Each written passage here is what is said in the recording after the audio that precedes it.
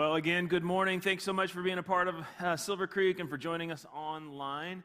We started something last week, and we just want to make sure we remind you about it.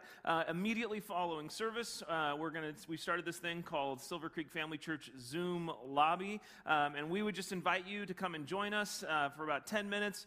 We just jump into quick little groups, say hi, get to know a few people, and it was so awesome last week to see some faces and say hi to some of you, and just an opportunity to kind of treat it like we used to in the lobby here in the building. So it's just a great thing to do. So we'd love to have you be a part of that and jump on there. We'll just chat for a little bit and be a part of that. We'll put a link here in the chat version online, and you can join us immediately following service.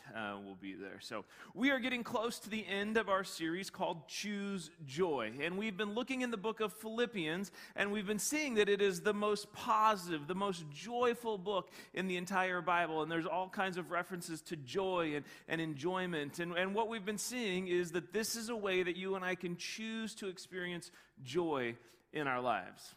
Now, I think we're all aware, we're kind of ready for 2020 to be done. We're all thinking, I know that we're all of this mindset that we're going to hit January 1st and then everything just gets better. So probably as we get closer to that, some New Year's resolutions will be made. And so I just thought, why wait? Why not just get into that a little bit early and maybe make some resolutions for ourselves that might make life better, and we might be able to choose joy in the middle of all that's going on. But I'm curious, what is your typical process when it comes to New Year's resolutions? So in the chat, just let us know. Are you one of those never make resolutions kind of person? Have you made the resolution that you will never make a resolution? Are you a once in a while resolutioner? Maybe you're I used to make resolutions, but now I'm more mature, so I don't. Are you one resolution a year, or maybe you're like, you go with the warehouse version of like multiple resolutions, and if you make a whole bunch of resolutions, there's a good chance that one of them will stick. What is your resolution process? Today I want to give you 5 resolutions, or 5 mindsets that you and I can begin to pursue. And if we would begin to pursue these each and every day, if we would begin to focus on these, ultimately looking at who Jesus is and what Jesus has done for us, if we'll pursue these, if we'll allow these mindsets to begin to take place in our lives, it will lead us to a place where we'll experience joy more often. And honestly, if we'll start to put these into place, these can be accomplished in about 15 minutes every day. And then they just sort of remind us what to focus on as we move through the day. And it's not just about positive thinking. This is really about focusing our thoughts and paying attention to who Jesus is and what Jesus has done for us, and then what's available to us through a relationship with Him.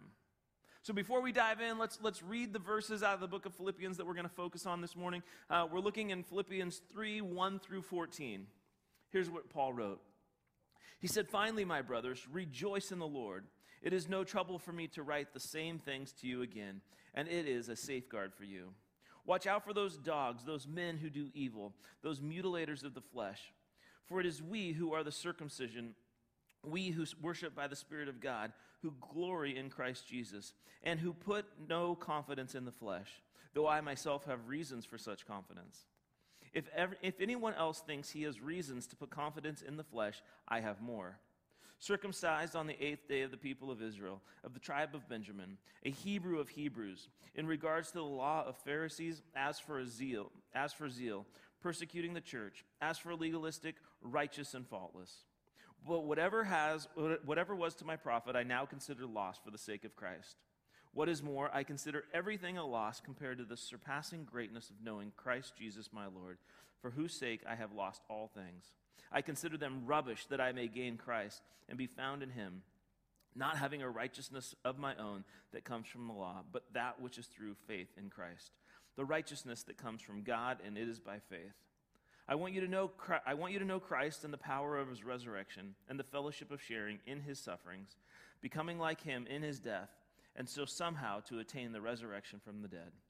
Not that I have already obtained all this or have already been made perfect, but I press on to take hold of that for which Christ Jesus took hold of me. Brothers, I do not consider myself yet to have taken hold of it, but one thing I do, forgetting what is behind and straining towards what is ahead, I press on toward the goal to win the prize for which God has called me heavenward in Christ Jesus. Now, we have got a ton to cover today. We went through a bunch, and I've got 5 different things that I'm going to tell you about, and then 5 traps. So if you happen to be wearing a hat, I would hold on to it because we are going to move. Because here's the first thought. The first thought that we need to do is every day we need to relax in God's grace. Every day, relax in God's grace. Because here's the reality. You and I don't earn God's approval. You and I do not earn God's love. His recognition is not something that we have to prove to him that we deserve. And there's this huge difference between the idea of religion and relationship. Religion is what you and I do for God. Religion is what you and I do to earn God's approval. And relationship is all about what God has done for us. Jesus is not interested in religion. Jesus is not interested in what we're going to do to prove that we deserve his love. He's interested in a relationship with us. Throughout the Bible, it's all about what God has done for us. It's about pointing to what Jesus ultimately would do on the cross. It wasn't about what you and I would do for God. Jesus explained again and again, he doesn't want religion. And what happens is that joy escapes us every time we think we have to earn God's approval. Every time we think we have to earn his love. Every time we think we've got to keep things cool with God in order for him to love us.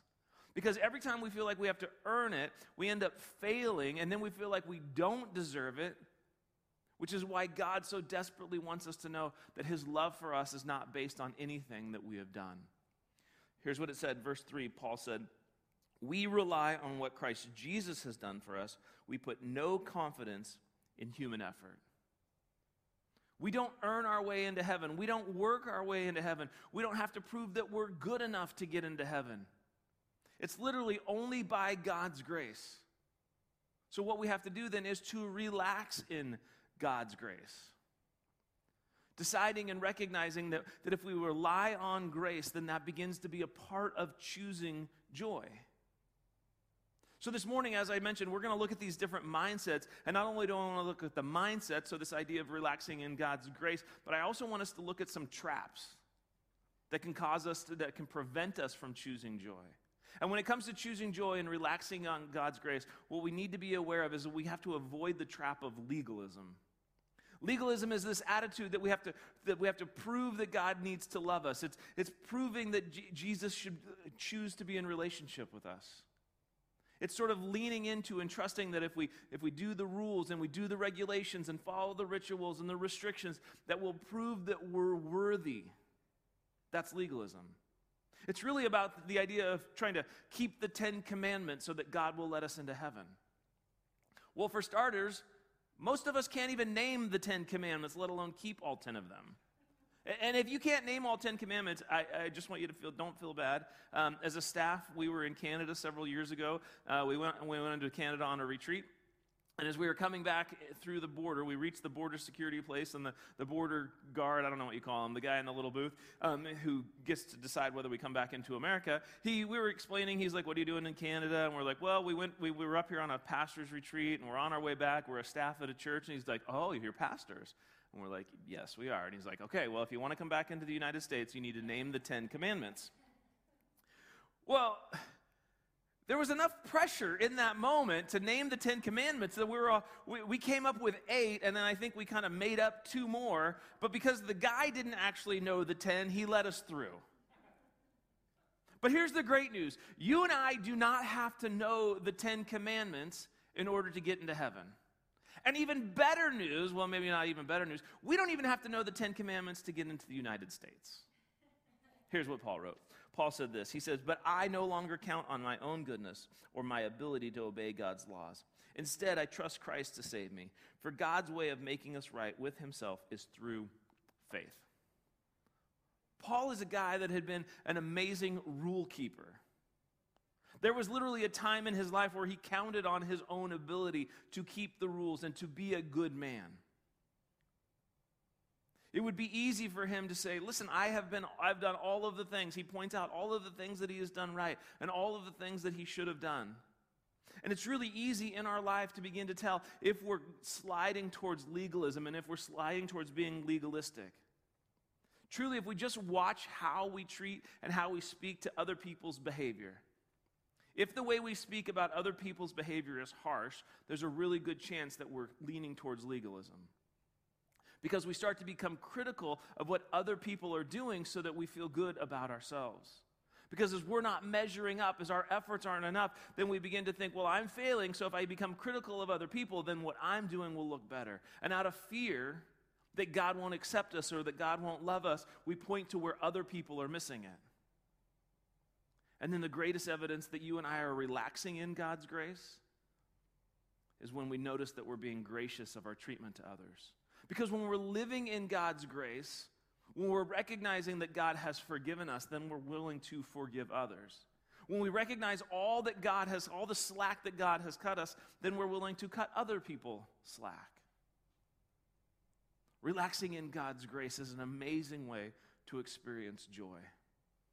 In fact, the word joy in Greek is the word chara, and the word grace in Greek is the word charis.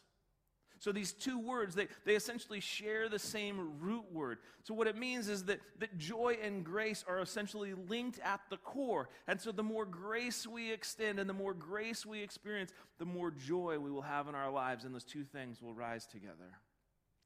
So the first thing we need to do with our minds is we need to relax in God's grace. Then the second thing we need to do is that every day we need to remember what matters. We need to remember what matters. When we begin to get up in the morning and we begin to think about what today is all about, begin to recognize what counts and what doesn't. Don't allow ourselves to be distracted by the things that are inconsequential. That's a big word, I shouldn't use that one. Petty or trivial. The things that don't matter. Using big words, it's not important. Because what so often happens is those things that are unimportant often are the things that throw us off the most. You get caught at a red light. Bad hair day. Step on the scale and it just says error. Take a coupon to lunch and find out that it's expired and now we have to pay full price. Those things are so small, and yet so oftentimes we allow them to matter so much. Here's what Paul wrote. Paul said, all the things that I once thought were so important to me, I now consider worth nothing because of Christ. We have to really consider what is most important. I mean, what was most important before you knew Jesus? Work? Career? Money? Maybe it was getting a date? Maybe it was being popular? Maybe it was getting a date with somebody popular? Security. Maybe it was feeling secure in your life. Maybe it was being famous. Paul said, I used to think all of that stuff was important. I used to think that it was cool to have everything good in life and looking good and feeling good. He's like, those things are not important to me anymore. Because in the long run, they don't truly matter. And what he's saying is, it's not that those things don't matter at all. It's just that their value has begun to change. Because Paul began to recognize that what Jesus did by dying on the cross, by paying for his sin, it began to change everything in how he viewed them as valuable, or what he saw as valuable. Because those things matter, they just didn't matter as much as what Jesus had done for him and in developing that relationship with Jesus. And so the trap, and what you and I need to be aware of, is we need to avoid the trap of popular culture. Hey, it says avoid the trip of popular culture. You should avoid that trip as well. Avoid the trap, avoid the trip.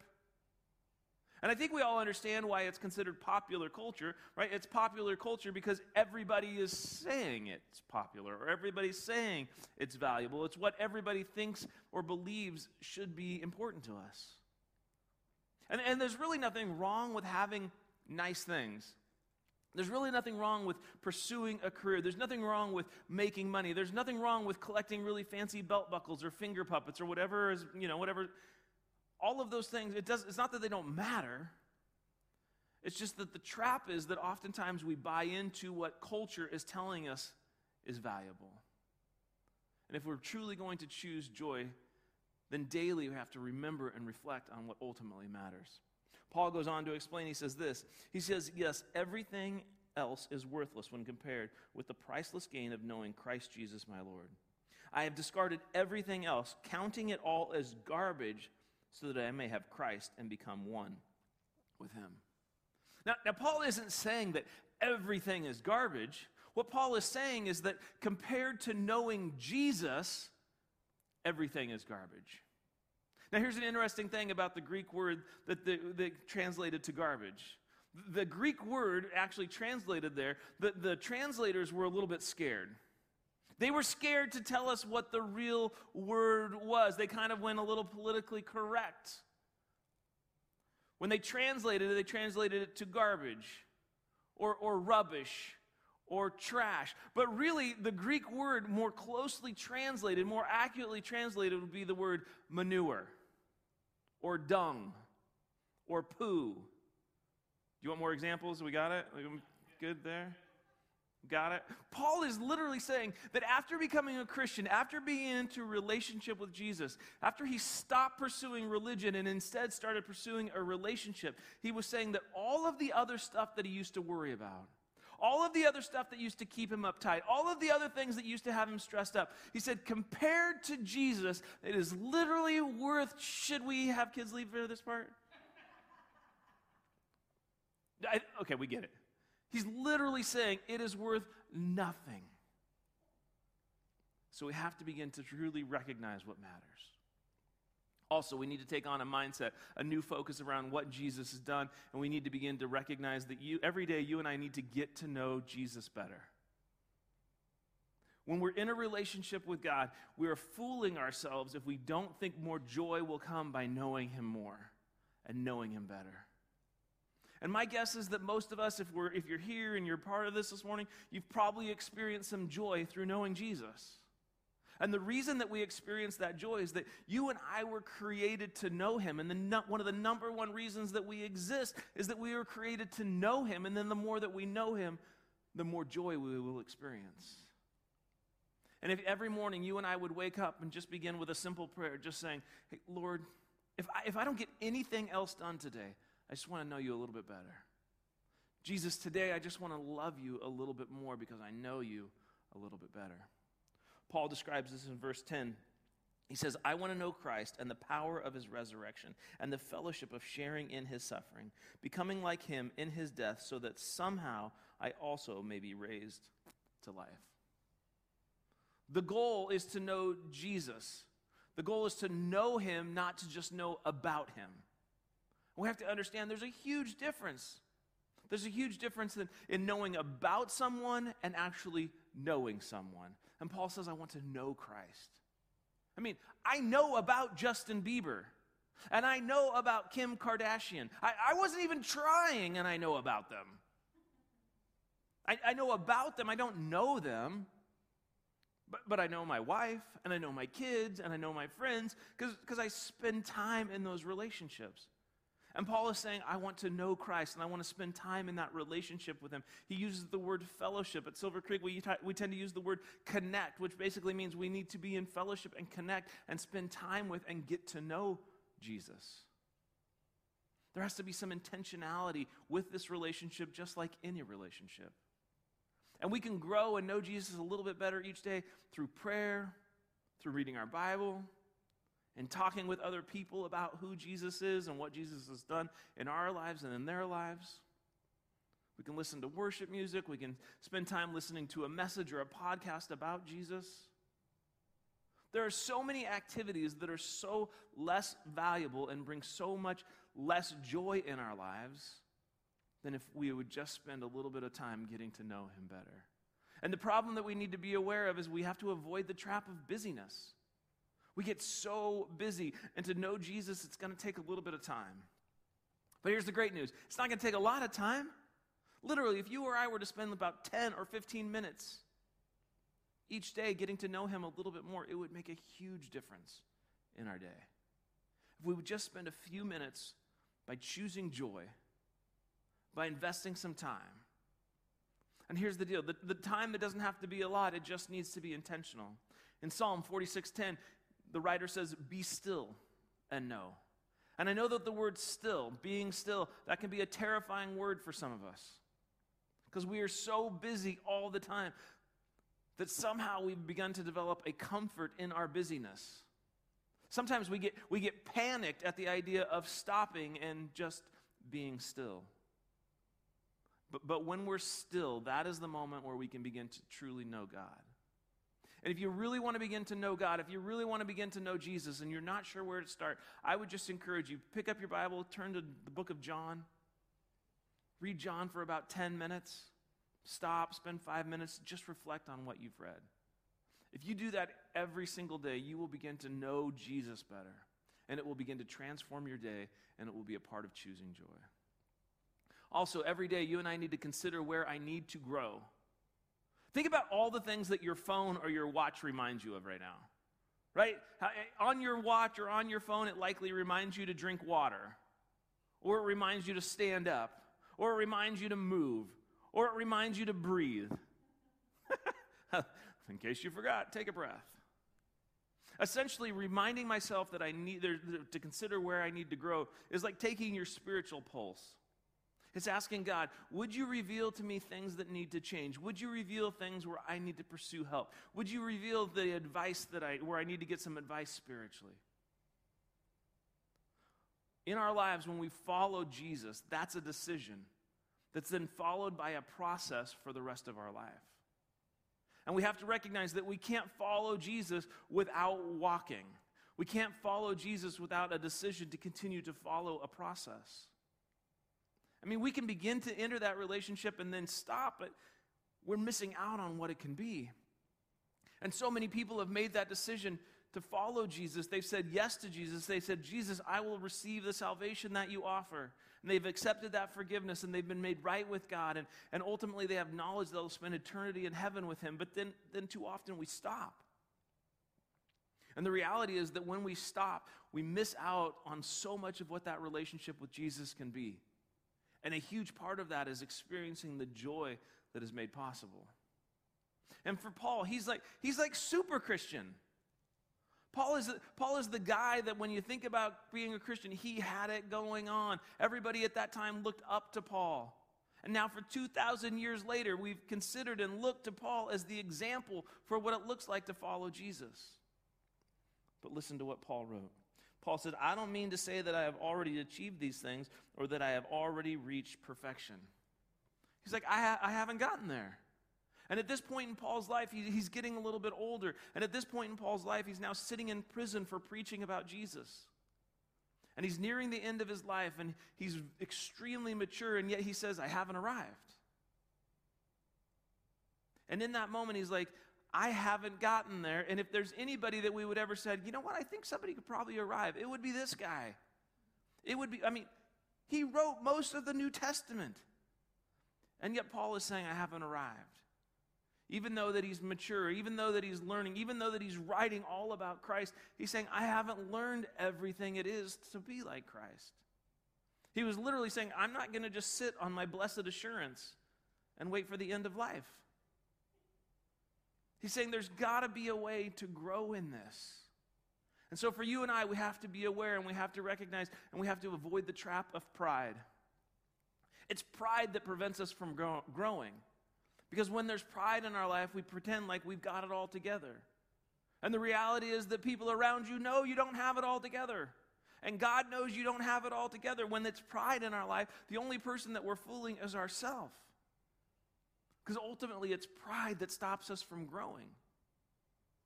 Because it's our pride that we begin to look around and we begin to compare with other people and we begin to think, I'm better than them at least. And because I'm better than that person, I don't need to keep working on it. I'm not making mistakes like that person, so I'm just going to keep doing what I'm doing. And I'm not using words like they're using, so I'm just going to keep saying what I'm saying. What a miserable way to exist. And Paul wants you and I to know that he hadn't arrived. He hadn't figured it all out, which should motivate us to recognize we haven't figured it all out. Paul goes on to say, no, dear brothers and sisters, I have not achieved it. Paul's basically saying, I haven't reached perfection. Each and every day I need to keep working forward. I'm working to grow. Essentially, he's like, there is no coasting if we want to grow in our relationship with Jesus. And every day we have to continue to pursue. And it's not a matter of proving that we're worthy. It's a matter of growing and discovering. Choosing not to stop stretching and stop learning. If you and I stop growing, ultimately we become bored in our relationship with Christ, which leads it to become more miserable. You and I were made to grow. You and I were made to understand him more. And we choose joy when we, in humility, recognize that we need to continue to be teachable. We need to continue to learn how to be a better parent, a better spouse, a better employee, a better boss. And more than anything else, we have to learn how to be a consistent follower of Jesus. Learning what it looks like to bring him honor and glory in the way that we live. Giving focus by choosing to renew our minds, to focus it in on who Jesus is. By relaxing in God's grace. By remembering what matters most. By striving to know Jesus more each day. And by recognizing that I need to grow each day. And then the last mindset that we need to take on is every day forget what can't be changed and focus on what's ahead. Your past is your past. What's been done has been done. It doesn't matter how much you worry about the past, we can't change it. And we all know this. We all recognize that we can't change the past, and yet so oftentimes we focus on it, and we need to begin to forget what we can't change and instead choose to focus on our future. And honestly, I know that so many of you have been hurt. You've been hurt so many ways. And I'm sorry. I'm sorry that you had to go through that. I'm sorry that you had to deal with that. And as your pastor who loves you and prays for you, I know that there's a lot of hurt and there's a lot of pain. I've heard stories. I've talked to you. I've heard about how some of you have been abused emotionally and have you been abused physically or abused sexually or abused financially. And those hurts are real.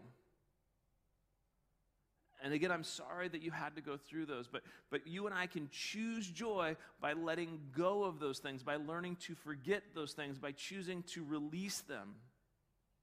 And instead choose joy by focusing on what is in the future. Each and every one of us, you have the right, I have the right. We can hold on to the pain. Nobody can force us to release the past. But the longer that we hold on to that pain, the longer that we hold on to that memory, we're choosing to not then choose joy, because you can't have both. You can either hold on to the pain of the past, or you can grab onto the joy of the future. And if we're going to experience that joy, it's a matter of letting go and not dragging the pain of the past into the joy of the present. It's releasing our hold and not dragging it into each and every one of our next situation or relationship. Because the longer that we hold on to that pain, the longer it's going to steal what is possible and the joy that can be in our future. This is what Paul wrote.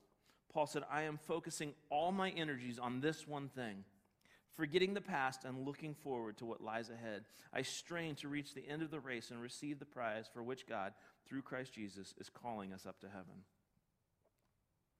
Don't miss the effort that Paul is putting in there. He's saying, I'm giving all of my energy. He's saying, I'm giving all of it. And you and I, we have a limited amount of energy. It's not unlimited. That's why we get tired. That's where the fatigue comes. That's where we get worn out. So because we don't have an unlimited amount of energy, don't waste energy on the past that we can't change anyway. Don't waste emotional energy on the things that you can't adjust. I mean, it would be great, wouldn't it? We would all love the ability to go back and make something different. It's just not possible, and we know this, and yet so often we hold on to the past, and Paul is saying, you know what? I'm going to put all of my effort, all of my energy, I'm going to forget those things, and instead I'm going to put all of my energy into what is ahead. And focus on forgetting the past and looking to what lies ahead. And honestly, the past can be so powerful. And so what we have to do is we have to work to avoid the traps of unforgiveness, regret, and tradition. Because each of these things are what hold us to the past. Unforgiveness is all of the stuff that other people have done. And regret are all of the poor choices that you and I have made. And tradition is oftentimes that feeling like this is the way that we've always done it. And it's those things, forgiveness, regret, tradition, they all literally can accomplish the same thing by keeping us stuck in the past. Being stuck in what people have done to us, or the things that we've messed up ourselves, or the forces that sort of demand us to continue to do what we've always done. And we've talked before about how choosing to not forgive somebody only hurts us. The person that wronged you has probably already moved on. The person that wronged you may not even remember that they wronged you. So release the pain. and forgive and stop holding on to the past and stop letting it ruin your future. And in terms of regret, sure, we all wish we could go back and do things differently a year ago. We all think about things that we would do differently 5 years ago. We all think about things we would have done when our kids were little. We all think about, man, if I could go back to high school, I'd do that thing different. The problem is, every time that we focus on what we should have done in the past, it prevents us from doing today what needs to get done. And ultimately, it leads to us tomorrow wishing that we would have done something differently today. So avoid the trap of regret and stop wasting emotional energy on the regrets and instead focus on what you need to do today. Traditions. Traditions aren't necessarily bad. Traditions oftentimes can create memories that last. The problem is that oftentimes we allow traditions to grow in such a way that they prevent us from developing and transformation because it's just how we've always done it. I mean, think about church. If we held on to tradition, what would church... This doesn't work. Like, church today looks like nothing it's never looked like this before. If you've been around Silver Creek for very long, we change things all the time. We were actually thinking about just going online anyway, so... Kidding, that wasn't our plan. You're like, what? No. I mean, if you've been around Silver Creek for very long, if you've been around Silver Creek for 10 years or so, you've gone through a lot of change. And it required you to be unselfish, and it required a willingness to let go of tradition, to allow us to become what God has led us to be. And if you like what Silver Creek is, if you're kind of newish to Silver Creek, there are some people that have gone through some tremendous change so it can be what it is. And so to those individuals, I say thank you. Thank you for going through those changes with us. And if you stuck with us through this last year, thank you. Because this has not been easy. But if we truly want the best days of our church to be in our past, then what we do is we hold on to traditions. And we hold on to what we've always done. But if we want the best days to be in our future, then we put all of our energy into forgetting how we've always done things and instead focus on what we're going to do today. Focus on what we're going to do tomorrow that will ultimately transform the lives of those of us that are a part of Silver Creek and transform the lives of those that are in our community and in our world. And it's the adoption, it's the beginning of taking on these 5 mindsets and focusing on who Jesus is that each and every day will help us begin to choose joy. And every week we put some next steps in your program or on the back of the message notes and really just challenge you to reflect and to think about what is it that you need to do today. Maybe your next step is to determine and establish the everyday mindset that will be the easiest. Which one of these 5 will be the easiest, and then get working on that one. Maybe your next step is to begin to watch for the different traps that you most struggle with and begin to overcome them.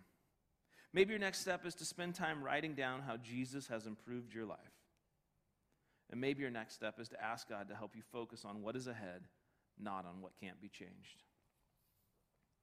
Whatever it is, I would just challenge you to respond to what Jesus is saying to you today. Let's pray. Jesus, thank you so much for all that you've done for us. Thank you for your incredible love. Thank you for the sacrifice that you made by coming to earth, by dying on the cross for us. Jesus, would you help us to respond to that by pursuing a relationship with you? Recognizing the joy that is possible if we'll begin to adjust our mindsets and begin to focus on who you are and what you've done. Thank you so much for this morning. Thank you for all that you've done. In Jesus' name, amen.